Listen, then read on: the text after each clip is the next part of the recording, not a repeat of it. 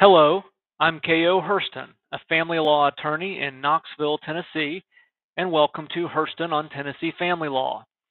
The written version of today's post appears on my blog, which is also called Hurston on Tennessee Family Law. I hope you find it helpful.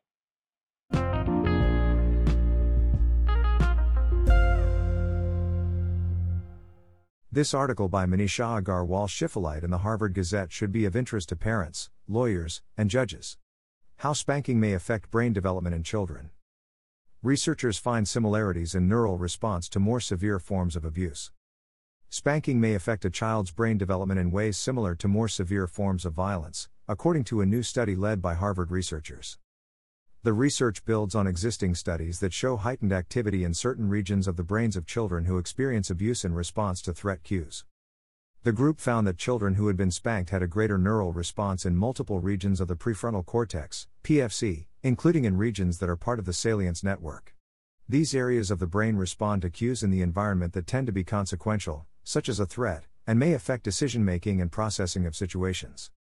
We know that children whose families use corporal punishment are more likely to develop anxiety, depression, behavior problems, and other mental health problems, but many people don't think about spanking as a form of violence, said Katie A. McLaughlin, John L. Loeb Associate Professor of the Social Sciences, Director of the Stress and Development Lab in the Department of Psychology, and the senior researcher on the study, which was published Friday in the journal Child Development. In this study, we wanted to examine whether there was an impact of spanking at a neurobiological level, in terms of how the brain is developing. According to the study's authors, corporal punishment has been linked to the development of mental health issues, anxiety, depression, behavioral problems, and substance use disorders. And recent studies show that approximately half of parents in U.S. studies reported spanking their children in the past year and one-third in the past week. However, the relationship between spanking and brain activity had not previously been studied.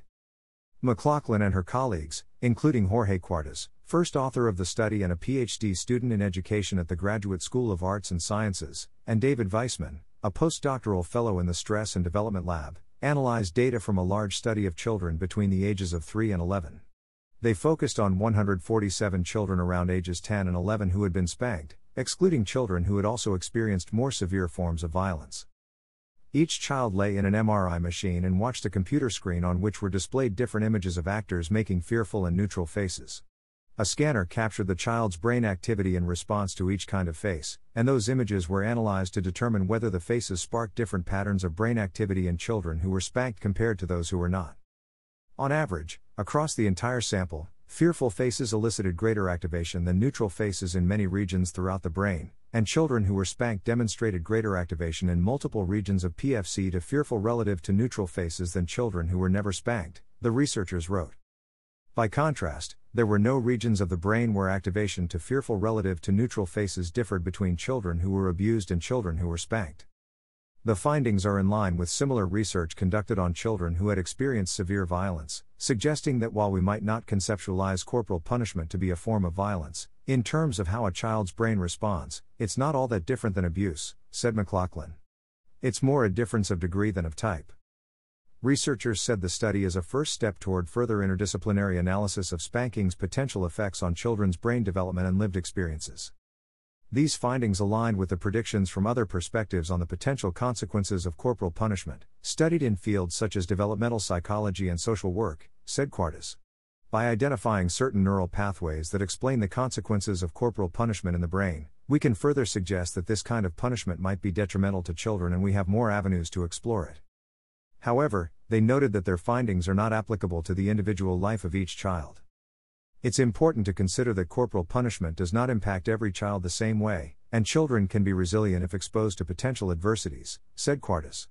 But the important message is that corporal punishment is a risk that can increase potential problems for children's development, and following a precautionary principle, parents and policymakers should work toward trying to reduce its prevalence. Ultimately, added McLaughlin, we're hopeful that this finding may encourage families not to use this strategy, and that it may open people's eyes to the potential negative consequences of corporal punishment in ways they haven't thought of before.